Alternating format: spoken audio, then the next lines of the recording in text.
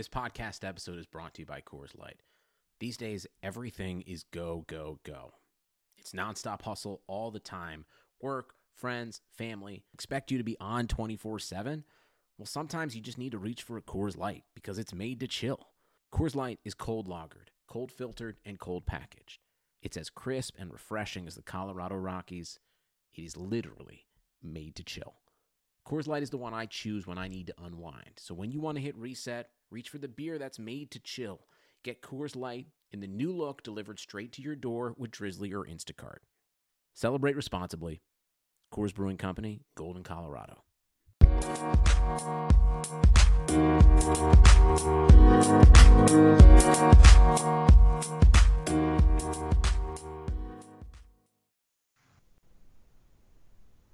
Episode 84 of the Equalizer podcast on a lull after the NWSL championship and first two games of the Vlatko and Danovsky era at the U.S. national team. My name is Dan Lauletta. John Halloran is with me. And John, slow week, not much to talk about. Why do you say we just go grab a beer and call it a day? Yeah, sounds good.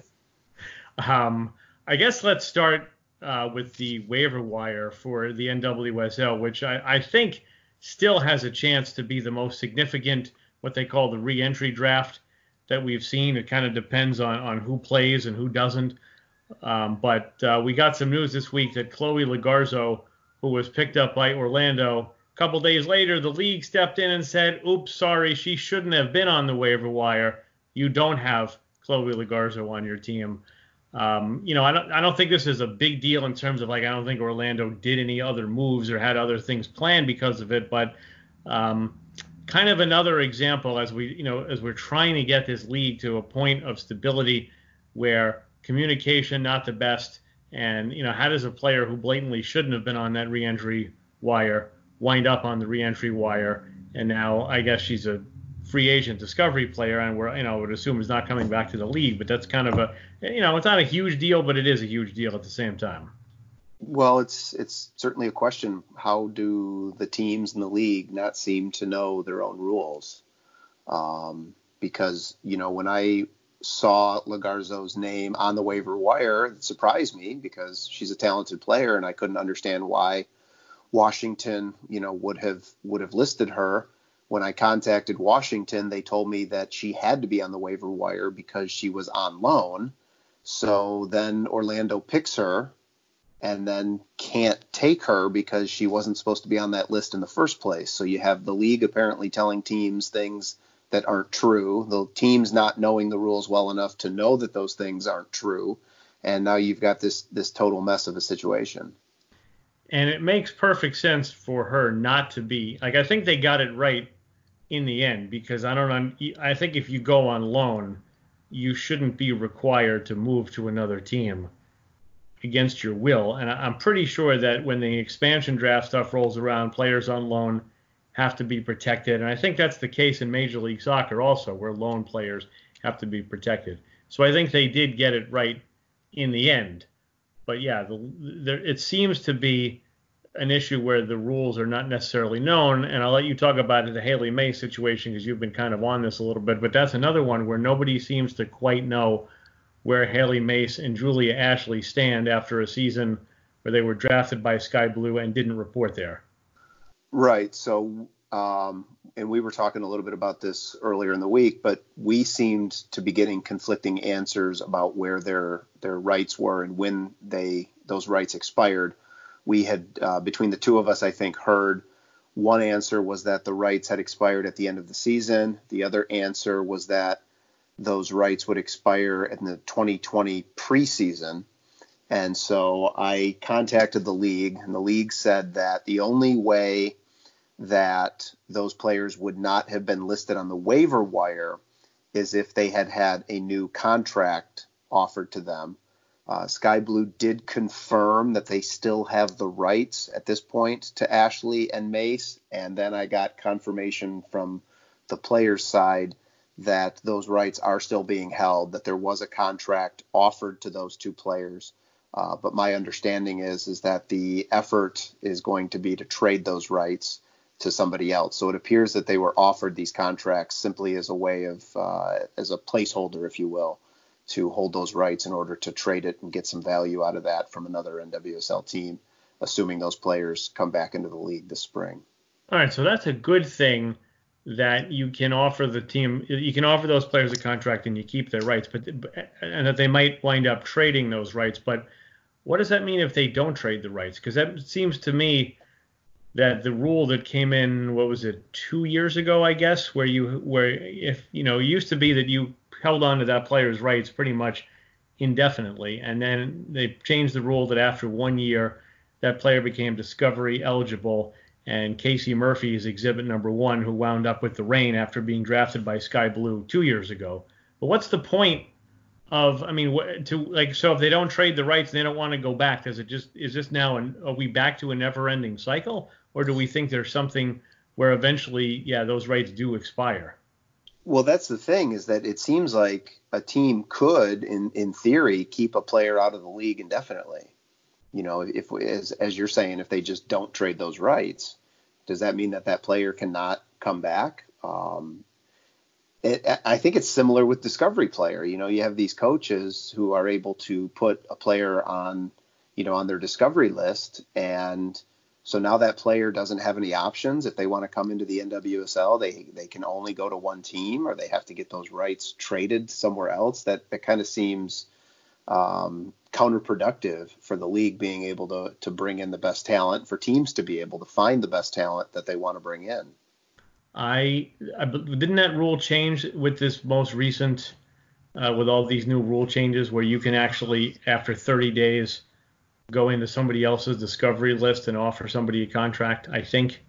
Right? We can pull it up if we have to, but I thought that might have changed. But it's a good point, though, because it happened. I mean, even with Caitlin Ford, when she didn't go back to Sky Blue, she was in limbo for 2 years, 3 years. And I remember asking the league, at what point do the rights expire? And the answer was they don't. So she didn't want to play for Sky Blue, and they didn't want to move her on. And so she was stuck and not able to play here. And that's not good. Right. And then she wound up, I guess they did finally find a trade fit for her, and they've moved on. And, now she's in Portland. I think the Reign were involved in that trade too. But, and I also think, it seems like Mace and Ashley want to be in the league, doesn't it? Because they're not, necessarily committed long term to playing anywhere else. So I would think, and Mace is very much, much higher than Ashley, I think, on most people's depth chart right now. But I think it sounds like they both want to be here in 2020. Yeah, I know that, Ashley right now is over in the W League, and her experience in Europe, I don't think exactly went to plan.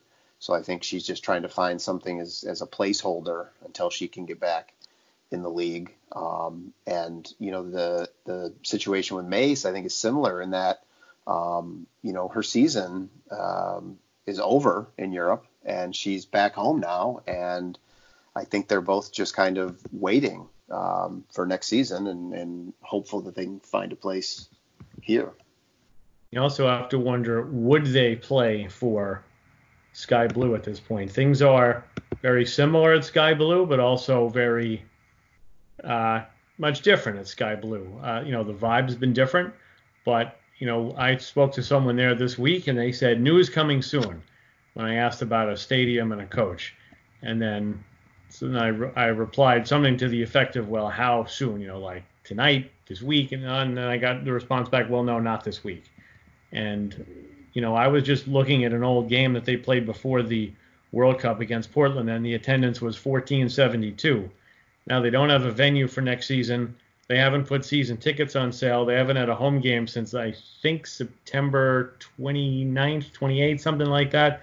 You're going on 2 months. You're losing the momentum that you had from the World Cup. You're disconnecting from your fans. They're going to go right back to 1,400 people at a game if they don't name a venue. If they don't name, the head coach is less important, but it shows a sign that the team has a pulse. So I'm wondering also, what's going on with that club, and is it possible that the players would want to actually play there? Because I think maybe toward the end of the season they might have. Yeah, I wondered that too. But I've been reasonably well informed that they're not willing to play for Sky Blue right now. Yeah, that does not surprise me. All right, let's read the discovery. This is the discovery list.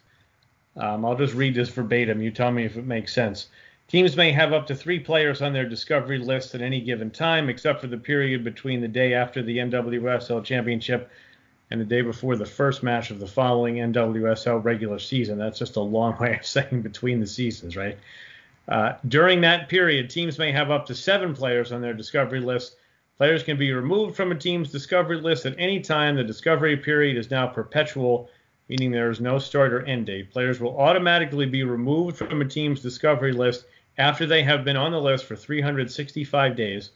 Teams must wait 90 days before putting the player back on their list. And then the important part, I think, is after a 30-day period, which starts the day following a player's placement on a team's discovery list, if another team submits a discovery request for the same player, the team with the player on their discovery list must submit a player agreement form to the league within 14 days of being notified by the NWSL of a competing discovery request.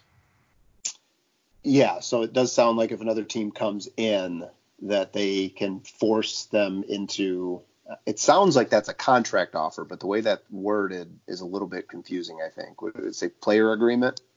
Player agreement form, which I think – to me, that reads like a signed contract. Yeah, me too. So, but again, at least that's a way that teams can force another team to, make a decision. But it also doesn't say whether the new team has to actually sign that player. It almost sounds like every 30 days a new team can come in and they can just keep bouncing a player around on the discovery list. And as far as I know, the players don't have to agree to this or even be informed of it. Yeah, I don't think they do. Like Ada Hegerberg could be on somebody's discovery list, and then if she decides she wants to come play in the league, then she either signs with that team or that team has to trade those rights. Or I guess since it's 30, after 30 days, it's a process that I don't love the process. I'll be honest with you. I think that the players should be more involved in it. And I understand that you don't want to just let the top teams go out and sign everybody, but I think they need to streamline this process a little bit.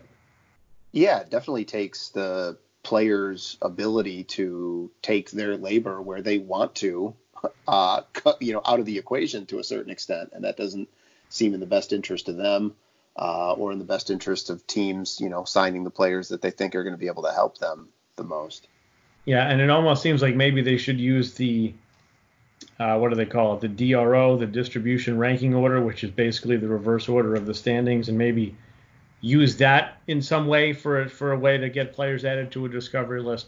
But anyway, I think the point we've been making here is that we don't know what the league rules are, and beyond that, and maybe we'll talk about this in the next segment, we may or may not still have an expansion draft, so it's pretty difficult for teams to be playing. So let's get out of this segment. We'll come back. We'll do a little bit of that. The Sam Kerr news became official, and a couple of other news and notes from around the world of women's soccer. With John, I'm Dan. This is episode 84 of the Equalizer podcast.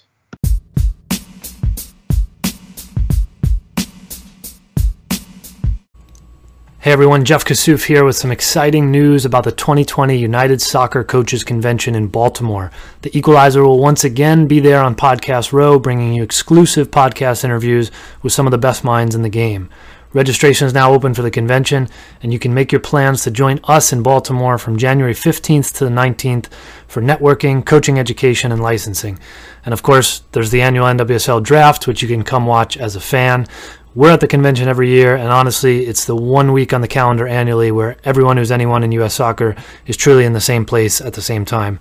Register before December 11th for the best rates by going to UnitedSoccerCoachesConvention.org and stop by Podcast Row to chat with your hosts from the Equalizer. That's UnitedSoccerCoachesConvention.org for more information. We'll see you in Baltimore.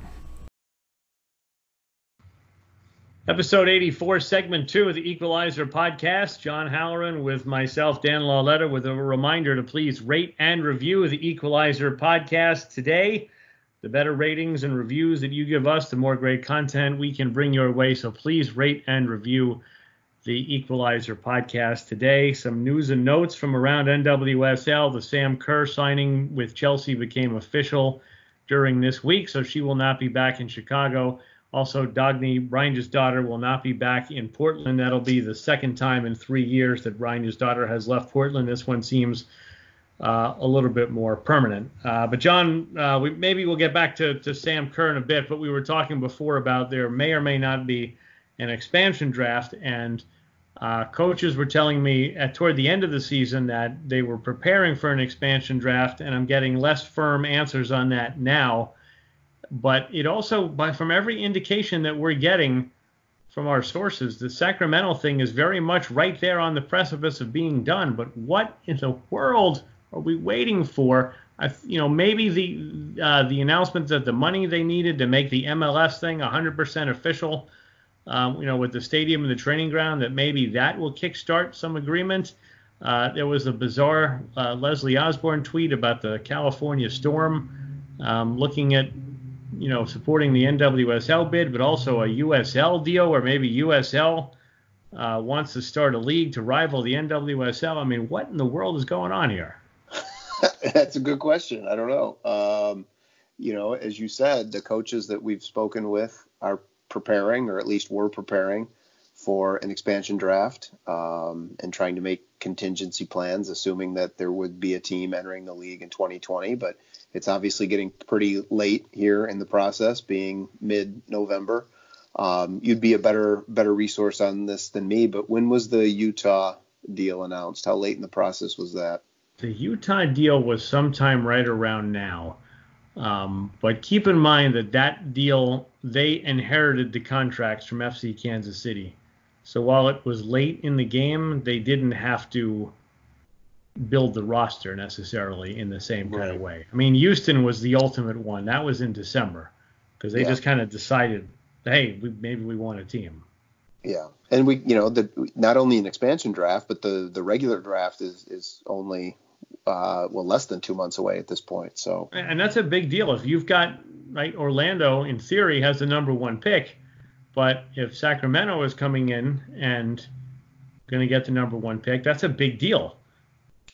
Yeah, well, they changed that with the Utah, right? They gave it to him like the year after. They gave it to him in 2020, or 2019. Right, so, which they then used to get Kristen Press out of Chicago. Right. And I actually had heard, and you may have heard this too, but that when Houston entered the league, that there were actually contingencies placed on their draft pick. So they were given that pick, but they weren't allowed to take a certain player.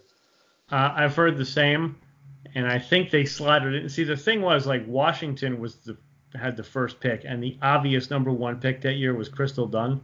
Mm-hmm. So I think they didn't want to give Houston the number 1 pick because they didn't want to tell Washington in December, hey, by the way, you're not getting Crystal Dunn. But yes, I have heard the same thing, that Houston and at 2 couldn't take certain players, and it didn't make any sense because I thought Houston wanted Ohai all the way because she was the Houston girl, and remember her brother-in-law helped get that team kind of going. Brian Cushing, who plays, and I don't know if he still plays or not, for the Houston Texans, is married to Ohai's sister and was kind of instrumental in that. So I don't know why they didn't just put them in at that 4 or 5 slot. Yeah, anyway. I don't either, because she was an outstanding player, coming out of college. So it was certainly, the pick at that point, or would have been close to. Yeah, but the value of these picks absolutely changes every time you add in another team. So it's difficult to even try to figure out what kind of trade you're making. I don't know enough about the college game, but if it's 4 deep, where you have 4 quote unquote game changers, and you've got the 4th pick, an expansion team coming in bumping you to 5, that's a complete game changer right there. Yep, absolutely. We've also got coaching vacancies. We already mentioned Sky Blue, also the Reign, and maybe this Sacramento job. So I don't know. I haven't heard any names affiliated with any of them. I think it's hard to really snuff out names because it really is a matter of just who's willing to drop everything they have and move to that city or a local. And I don't know the local coaches well enough, but I don't have any inkling about who these coaches are going to be. Do you? I know at least one person who's looking at those jobs too, but I also know that there is some hesitancy among coaches because there's potential ownership changes. And, owners, as we kind of saw with Washington, often have an idea of who they want to bring in as a coach. And so I don't think anybody wants to take a job where they might only have that job for a very short period of time. Yeah, and it used to be that coaches didn't want to take the jobs because the league might not exist. Yeah. But I think we're over that. I think we're over that. But I think the college coaches don't want to leave college because they have more power at their colleges, they have more stability at their colleges, and good college jobs just don't open up very often. And the season's relatively short, and they have a pretty stable, life off the field. Yeah, absolutely. And they probably would be taking pay cuts too. I don't really know what college soccer coaches make, but I imagine they do okay for themselves, especially like you said, it's a pretty short season. So what else is going on in the world? How about this USL stuff? There's someone told Sports Illustrated that USL is considering making a run at a league challenging the NWSL. To me, that just sounds like or industry suicide. I 100% agree. I think it's one of the stupider ideas that I've heard. I think if it happens, you're going to dilute the talent pool. I think, let's say you're a USL owner and you're in on this idea. Great. So you go out there and you dump a bunch of money in and you try to recruit some of the top players over. So you go back to a WUSA model where you're spending a ton of money. What happens 2-3 years from now when you realize you're not recouping that investment? You're going to fold. And now you've split the talent pool in half, and you're probably looking at the death of both leagues at that point. And I just think it's just an incredibly dumb idea.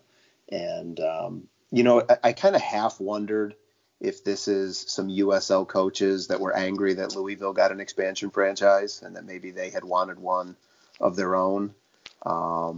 And it didn't work out for them. So they just figured, well, we'll go off on our own and do this thing. But it doesn't seem realistic. And if it happens, I think it's going to be a disastrous for both leagues. Yeah, I mean, I don't think there's even the requisite number of good players available to even field the second league and have quality soccer, let alone the business model and other factors that would have to be in play. I mean, maybe it's some sort of leverage to try to get more teams in the NWSL because the expansion deal there is moving pretty slowly, but I don't see how anybody could actually think this is a good idea. Yeah, I think it could definitely be like a shot across the bow that they're trying to make the NWSL sweat a little bit and maybe be a little bit more proactive about listening to potential expansion, teams coming in from the USL. But the other thing that you just mentioned about, enough quality players, the one thing I would say is that the NWSL itself is probably big enough now for maybe 12 or more teams in terms of, we used to spend a lot of time looking at the draft because those players were going to come in and make an impact for teams. And we're getting to a point now where there are enough players in the league that are established and the league pay has gone up enough that the early retirements have slowed down, that draftees coming in are struggling to make rosters. And so we're at this point where there are talented players who are not able to find a team or a place on a roster, or if they even are able to find a place on a roster, aren't finding any playing time. So of course they're not going to improve. And the only way that you do fix that is through expansion. Otherwise, you are going to see these players either just leave the game and never get that chance to develop, or you're going to see them go overseas.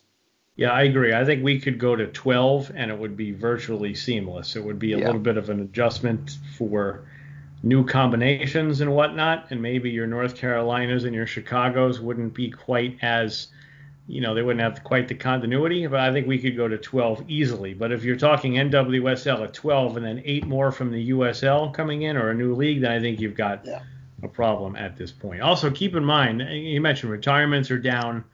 But I think now players going into college have a better understanding that there's actually a league that when they get out of college, that league will be there. So I think you're also, even though the college draft picks are struggling to make rosters, I think you're getting better players coming out of college because they're actually dedicating more of their time to becoming pros because it's a lot more legitimate now. Even the chances overseas now are a lot more than they were even when this league began in 2013. Yeah, for sure. All right, couple of other items that I'll mention. You mentioned that Kristen Hamilton scored in the W League. I kind of get the feeling that Kristen Hamilton at this point is in that middle zone where she should absolutely dominate over there. I don't watch a lot of W League. Their games are at odd hours, but the league's not as good as our league here. I mean, she should crush that league, don't you think? I agree. And, she's one of those players, too, when we talk about players maybe not getting an opportunity. Like, her development at this point could potentially be stifled a bit in North Carolina because I think she's proven that she's starter quality. But when you have Williams and McDonald, her opportunities for starts are a little bit limited in that regard. I think it brings up an interesting point, kind of like the Leon point. Like, is it better to be? Will you develop more training with the courage and playing somewhere between 20 and 60 minutes a game, or do you develop better training somewhere else and being an automatic starter? Like the Steph LeBay thing of I just want to come in and train in the best possible environment. Back when we thought she wasn't going to play. Right. No, it's good. It's a good question. Now here's one we did not discuss this beforehand, but I'll put you on the spot. The Rapinoe comments about the U.S. players not getting, not being able to be part of the allocation money. What are your thoughts? I didn't particularly like them, and I think that for the most part, I have been a pretty big defender of Megan Rapinoe when she speaks out. I think she's incredibly eloquent. I think she speaks on social inequality and financial economic issues far better than most of us could. And I think she's also far more nuanced than people give her credit for, because I think what ends up on social media or in the headlines is usually, the most controversial bit of what she said. Yeah, I agree completely. But I think in this case, the comments didn't come off particularly well because we're talking about allocation money that ostensibly is going to be used not only to strengthen the league by bringing in internationals, but to try and get some of these mid-level border U.S. national team players a little bit more money. We're not talking about a big jump. When you have a minimum salary that is still $20,000, when you have, the vast majority of the players in the league still earning $20,000 or $30,000 a year, using that allocation money to bump them up to $40,000 or $50,000 or $60,000 a year still doesn't compare very well to a U.S. national team salary, which between national team duties and club is somewhere around $170,000 a year. And that's this is what the players wanted. And this is why the equal pay discussion is so difficult to have, because trying to compare the men's and the women's salaries is like trying to compare apples to fish. It just doesn't equate. You can't look at one system which is based purely off of bonuses and incentives versus another system which has much smaller bonuses and incentives because it has a much higher guaranteed base salary. And I wrote about this earlier in the year, and I just said that U.S. Soccer should just get rid of the allocation system completely and just basically make a cash infusion of the same amount of money that they are already paying these players for their league play, push that money directly into the league as a subsidy, and tell the teams that they can spend it however they want. And then those teams could not only pay the national team players more, but they could probably use some of the extra money in other ways. And it's a difficult system because, again, this is what the players have negotiated, and they get benefits from that. But then opportunities like this come along that they can't take advantage of because they've already put themselves into a situation where they've negotiated this other deal. So I think, and listen, I think the players would tell you this. I think their representatives would tell you this, that we're looking at a situation where probably 2 CBAs from now, there are no allocations, that money is just put into the same compensation system that men's are. But we're not there right now. And the league is trying to move forward. The league is trying to put together a system to bring in international talent or keep international talent, to keep players that are borderline national team players.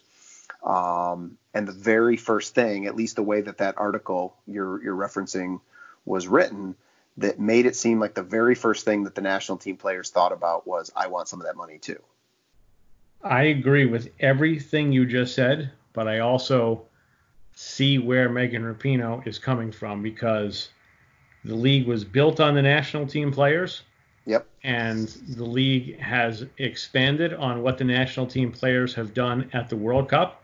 Yep. And now you have made new rules without consulting the national team players, and you've basically said this is all you can make, and someone over there can come in and make more.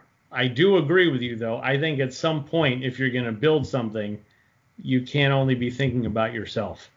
Right? And I don't want to single out Megan Rapinoe, but the allocated players, and there's a bunch that have been allocated for all 7 seasons and are probably going on 8. You've got to say, you know what? I've done pretty well for myself here. Yeah. I can do this without complaining, because in 50 years, I want to be remembered as part of a league that still exists, not as a league that had infighting over money. And the thing is, you can say, well, why don't you just take the handcuffs off and say that, a national team player can turn down their allocation and get, and take their shot that they're going to get more money from the allocated money. But that defeats the entire purpose of adding that money, because then that is not allowing teams to bring in players from overseas. So it's complicated, but the national team players do fine.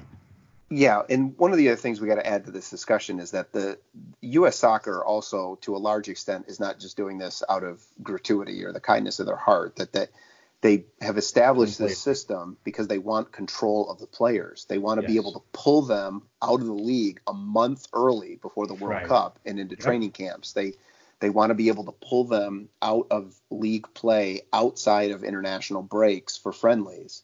And so this system benefits U.S. Soccer just as much as it benefits the players, and at times, as we know, to the detriment of the league. And, it's a bit ironic, too, because if you look at what the national team players did in the league this year, there weren't that many impressive performances, whether that was because they missed half the season or because they were tired or hurt because of their national team duties. But there weren't a lot of blowout performances by the U.S. players in the NWSL this season. The second 11 would suggest otherwise, John. Yeah. But I agree. Right. Rose Lavelle's mom agrees with me, but yeah. I think more U.S. players than not were subpar after the World Cup. All right, we'll continue this a little bit, and we've got some good questions for the Q&A, so we'll be back with the third and final segment of the Equalizer podcast.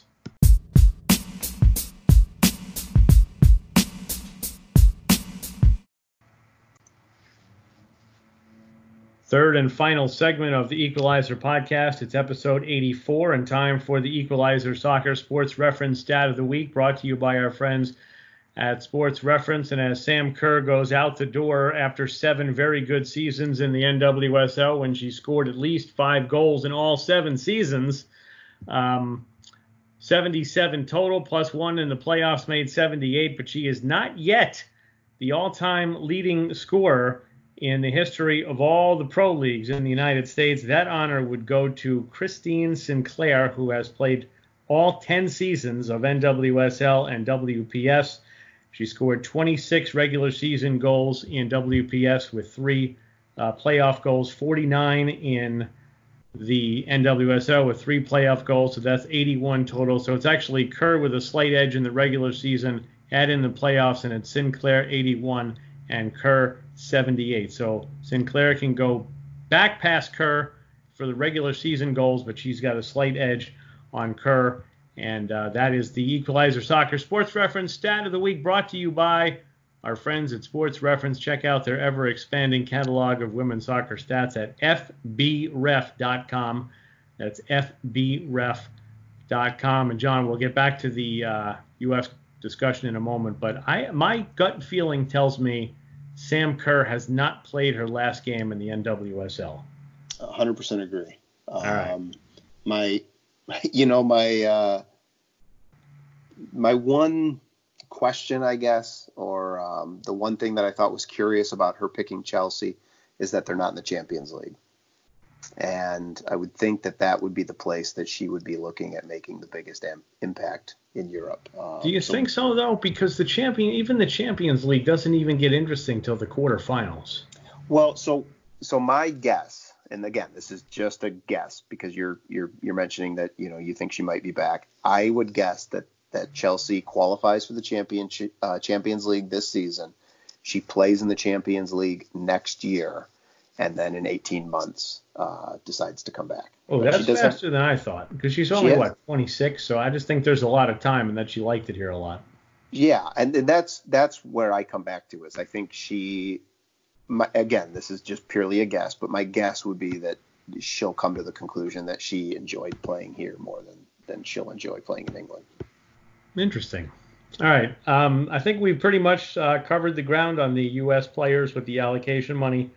I mean, I think we're kind of on the same page. I more see Rapinoe's point than you do, I guess. But, at some point, everyone has to stick together and figure. I always go back to the television arrangement for the NFL when Pete Rozelle basically convinced a group of many hard-headed owners, if you agree that we are all one, we will all be better for it, rather than having New York and Chicago get more TV money than everybody else. And look at the NFL today. Yeah, the one thing I was thinking about too that I'd like to add to that is that when she talks about the U.S. players doing more for the league, like I think that it's definitely true that for years and years and years, going all the way back to the 99ers, that they have been told that what they're doing is for the future instead of for the now. And I think there's definitely this sense that a lot of these players are tired of being told that they're supposed to be playing out of these altruistic reasons and that they want what's fair now. That's a good point. All right, let's get to some questions. Mish Fowler, is there still serious talk of an expansion team for the 2020 season? We touched on that earlier. I would say, we should know this week, but that's optimistic when you're dealing with this league. Janine, Ali Long stated in a recent interview her goal is to be in the starting 11 for the Olympics.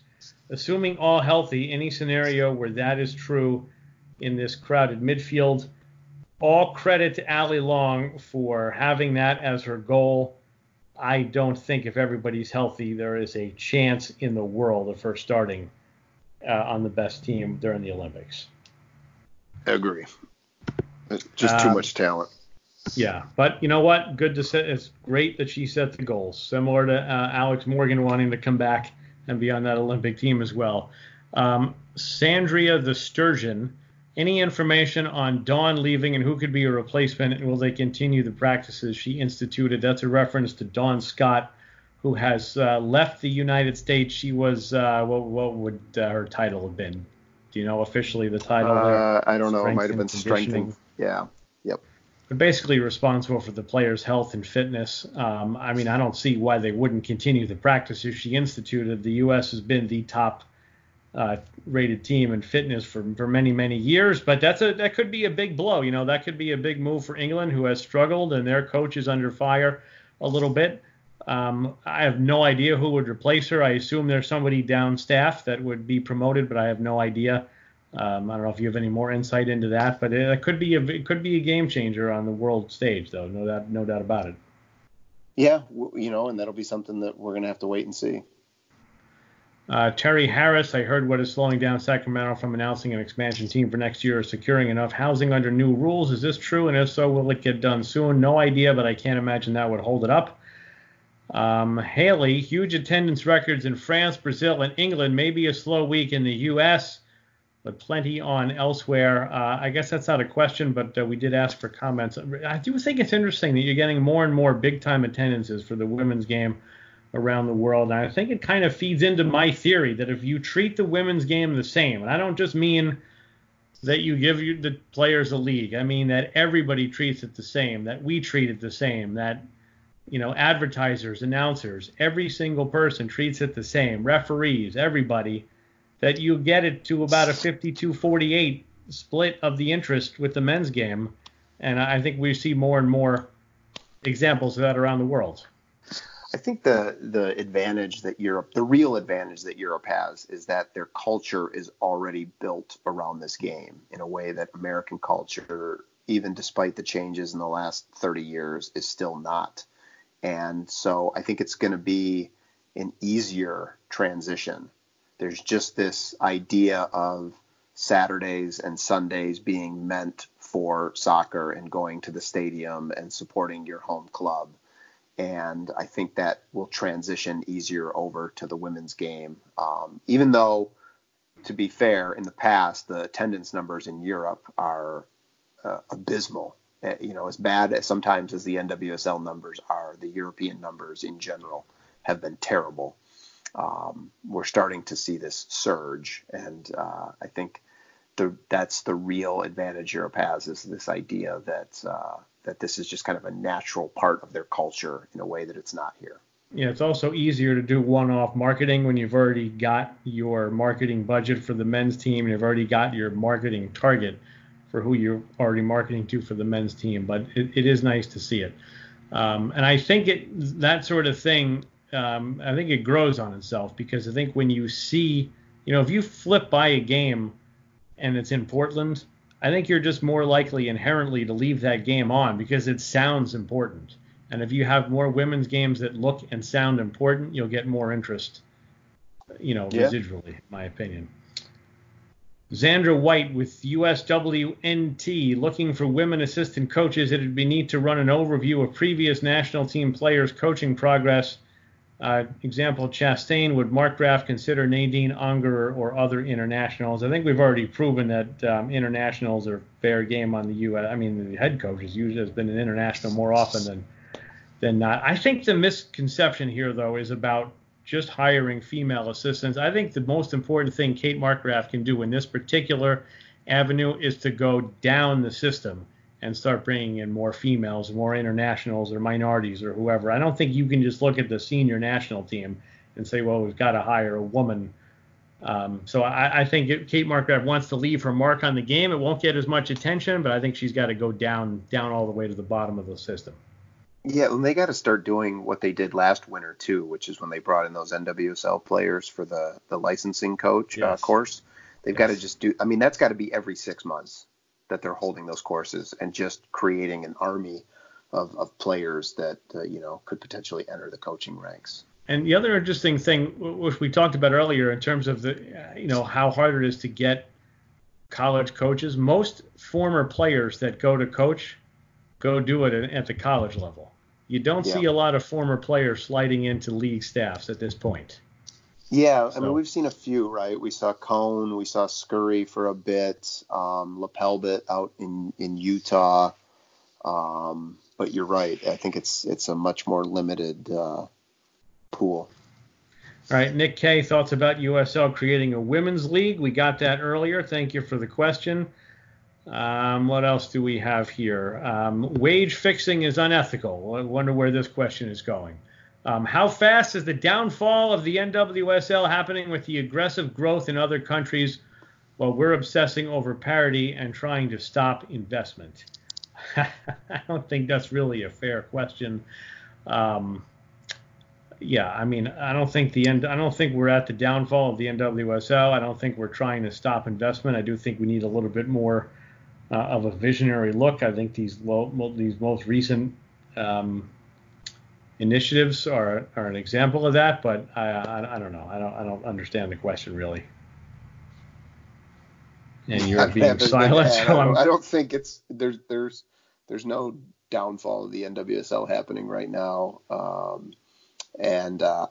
mean, listen, the league did not, in my opinion, take advantage of the opportunity to bring in more investment this summer in any way, shape, or form to the level that they should have.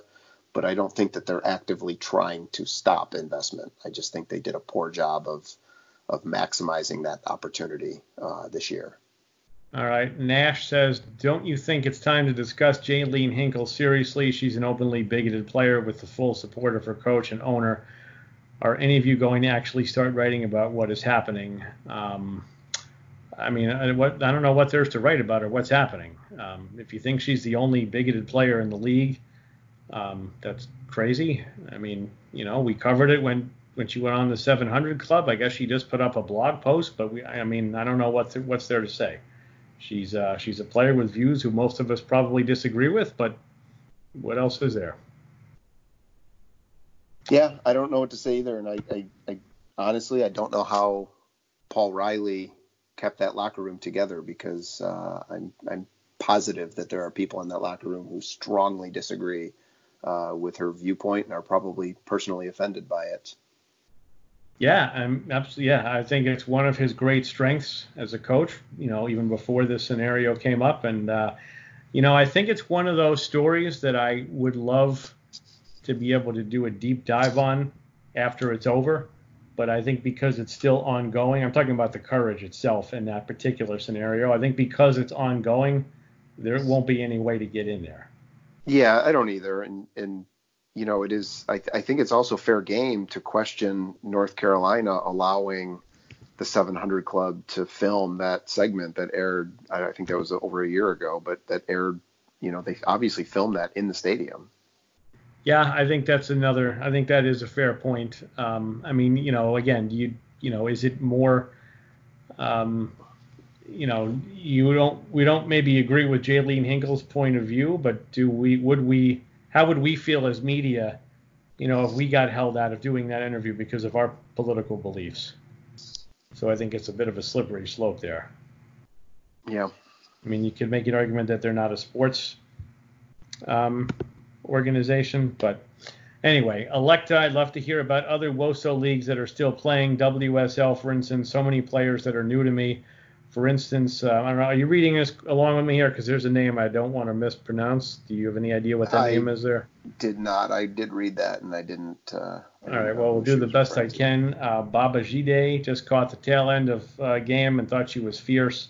Who else is out there to watch? I admit that I am not the best follower of the leagues overseas, but it's a fair point, and we can try to maybe do a little bit better than that. And going forward, I don't know what your level of follow is overseas. It's not much. I do like to try and watch the Champions League games when I can. Some teams have put those on Facebook, and you've been able to watch that way. Sometimes they'll be broadcast on the team's web pages. I do like watching the W League. I think it's a fun league. The only thing is you got to figure out your sleep cycle a little bit, because the games will kick off at 11 p.m. or 3 a.m. 3 a.m. I think if you're on the West Coast, it's probably a little bit easier to watch the W League, or maybe if you're on the East Coast and an early riser, you can watch it. But the kickoff times certainly make that a bit of a challenge. And the streams are fantastic. The quality of the streams is great, and and this is no bearing on soccer whatsoever. I think they have great uniform combinations. Yeah. In that league. All right, we're pretty much out of time. What we're going to be back in a week. It'll be me and I forget who, but it won't be someone other than yourself. But what do you think will be? What has to happen this week? Like, I feel like we're already perilously close to repeating last offseason, where like literally nothing happened between now and the draft.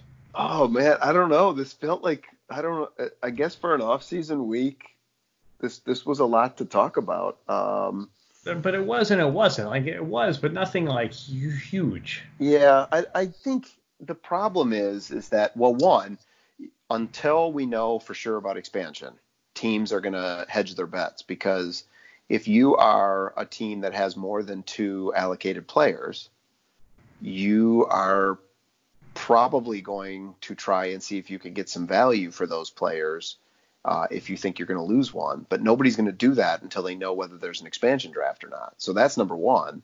And then number two is that a lot of those big moves, even just in a regular offseason, happen closer to the draft. And a lot of them happen the week of the draft. So it's almost like we live through these dead periods, and then the weeks happen where there's so much news that you cannot keep up with it. How about the venue issue in Sky Blue? Like, at what point does that become concerning? Also, the Reign, for some reason, still have 2020 season tickets coming soon. I can't imagine that's not by good. accident. You have to be doing that. Again, these were the two teams, too, that we talked about with coaching vacancies, and these are the two teams that we talked about with potential ownership changes, which may be complicating this process. But you have to, as you mentioned, take advantage of momentum when you have it. And, Chicago, I know, for instance, got much better over the past 4 or 5 years about realizing that they needed to have things ready for the next season before the current season even ended, so that you're selling tickets to people while they're still coming to a game in 2019. You're selling them tickets for 2020. And, with New Jersey in particular, you have these games, these amazing games. Listen, I give them credit. I give Elise LaHoo credit for the turnaround that club made in the second half of the season. But, again, they have a venue change, which complicates things too. But to have those things in place would have given them the opportunity to take advantage of those big attendance games that they had at Red Bull and start pushing things for 2020. And again, there's some extenuating circumstances there, but whether them or whether the Reign, push into 2020, you have to try and strike when the iron's hot. And if you have this dead period coming up of 3-4 months where this stuff falls off people's radar, that's not going to help. All right, John, appreciate you being here. We'll talk to you in a few weeks. Never a dull moment, even when it's a dull week in women's soccer. So we'll see what comes up this week. Thanks for listening to the Equalizer podcast.